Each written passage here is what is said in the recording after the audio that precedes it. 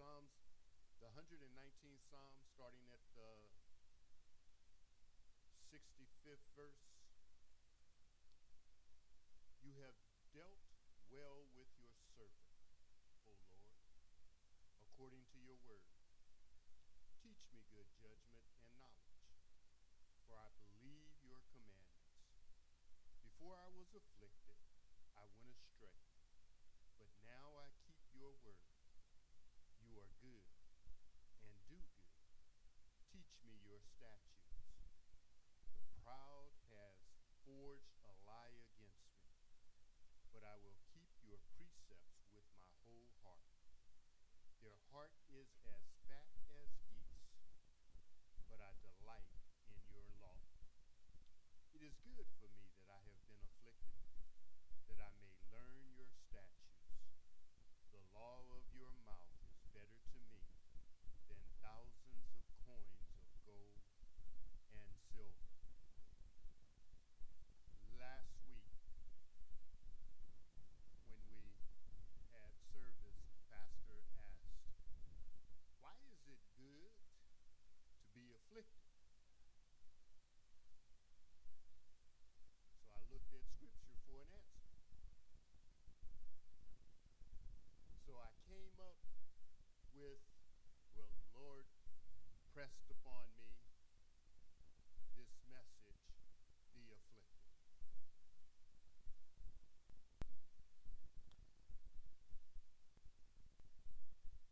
Since he had a question, I realized that there had to be a scriptural answer.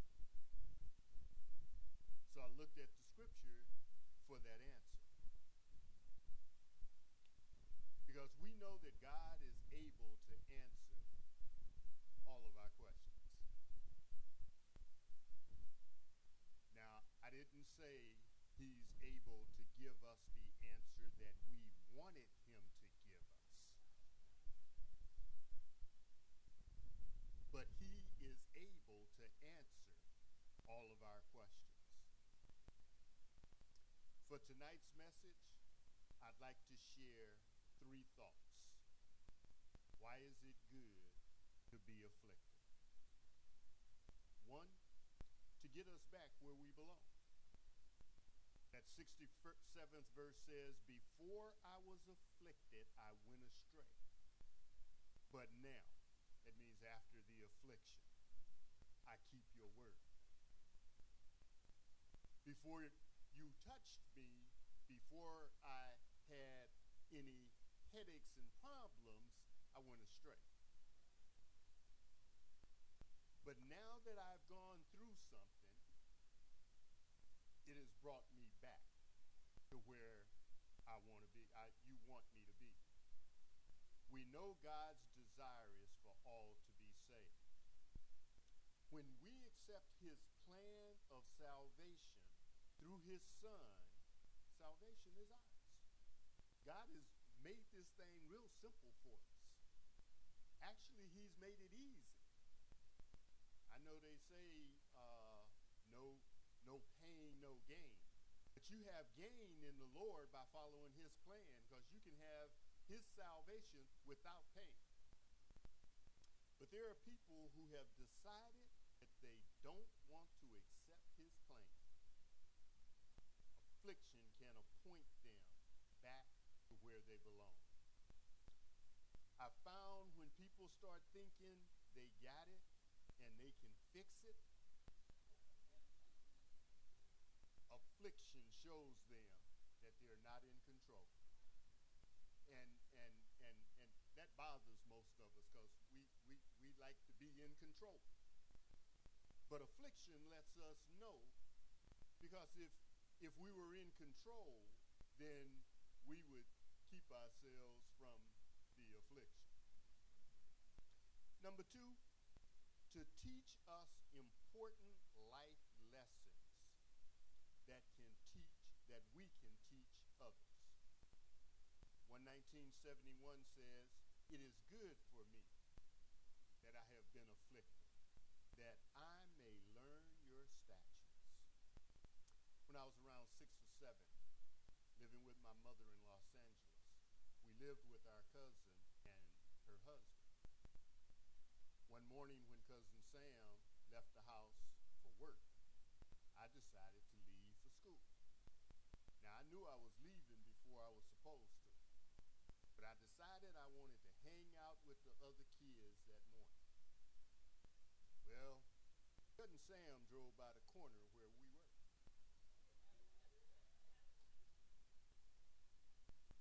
Told me to get in the car. Took me back home. Took off his belt. That day I learned how to tell time.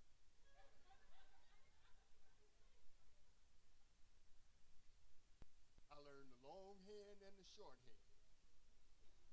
What they meant based upon where they were located. From that day on, I knew what 7:15 looked like, because that was the time I was supposed to leave. I taught my sons how to tell time on a clock. I told them we're not going to do that digital thing. You need to learn how to tell time based upon the long hand and the short hand. So affliction can teach you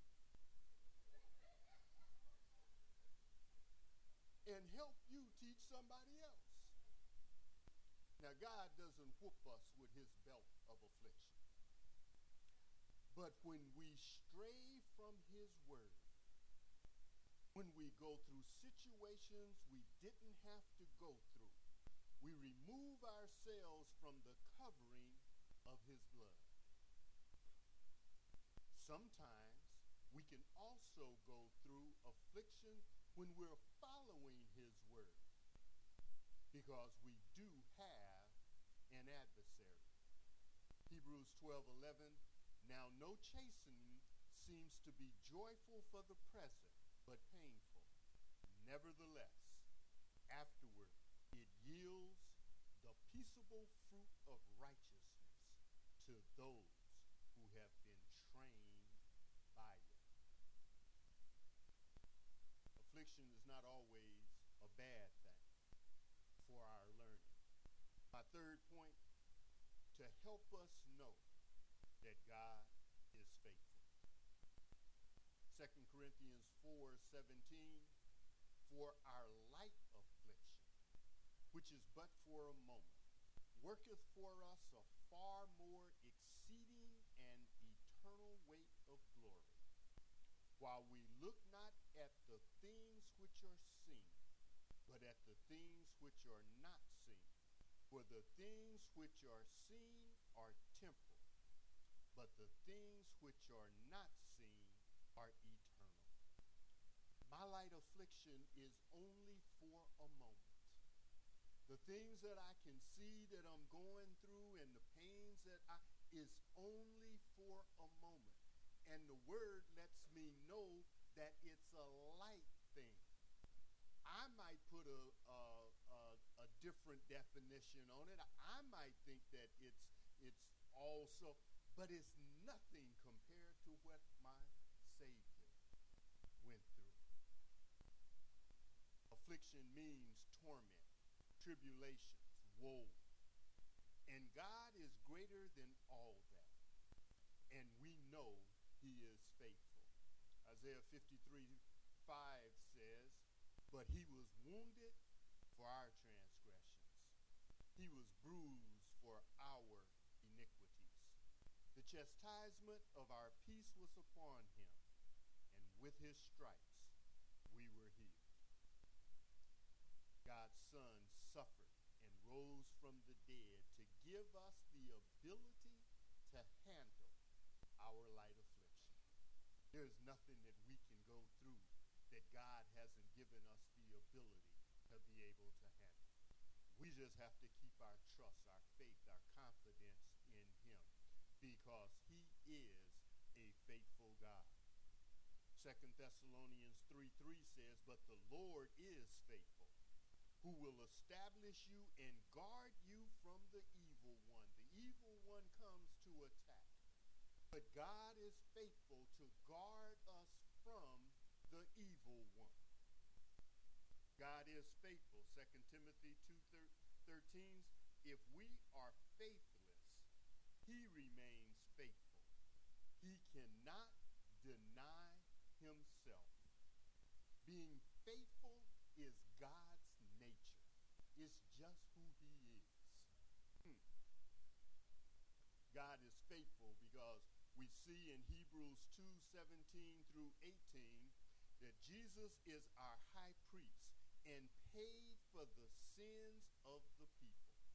That 10th chapter of Hebrews, the 19th through the 23rd says, therefore, brethren, having boldness to enter the holiness by the blood of Jesus, by a new and living way which he consecrated for us through the veil, that is his flesh, and having a high priest over the house of God, let us draw near with a true heart, in full assurance of faith, having our hearts sprinkled from an evil conscience and our bodies washed with pure water.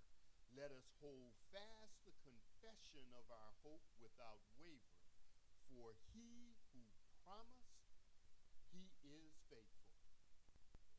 We need to maintain our life with God no matter what we may be going through. Doesn't matter what the situations and the circumstances are. Doesn't matter what it looks like.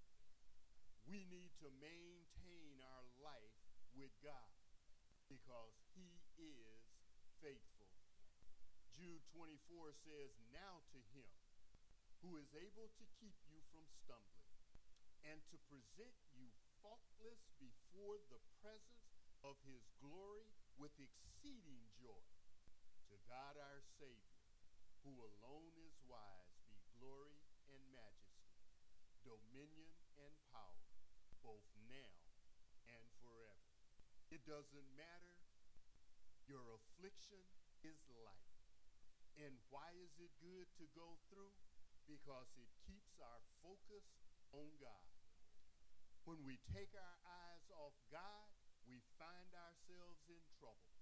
But understand and always know God is faithful. Keep yourselves focused on him, and he'll take us through all our afflictions.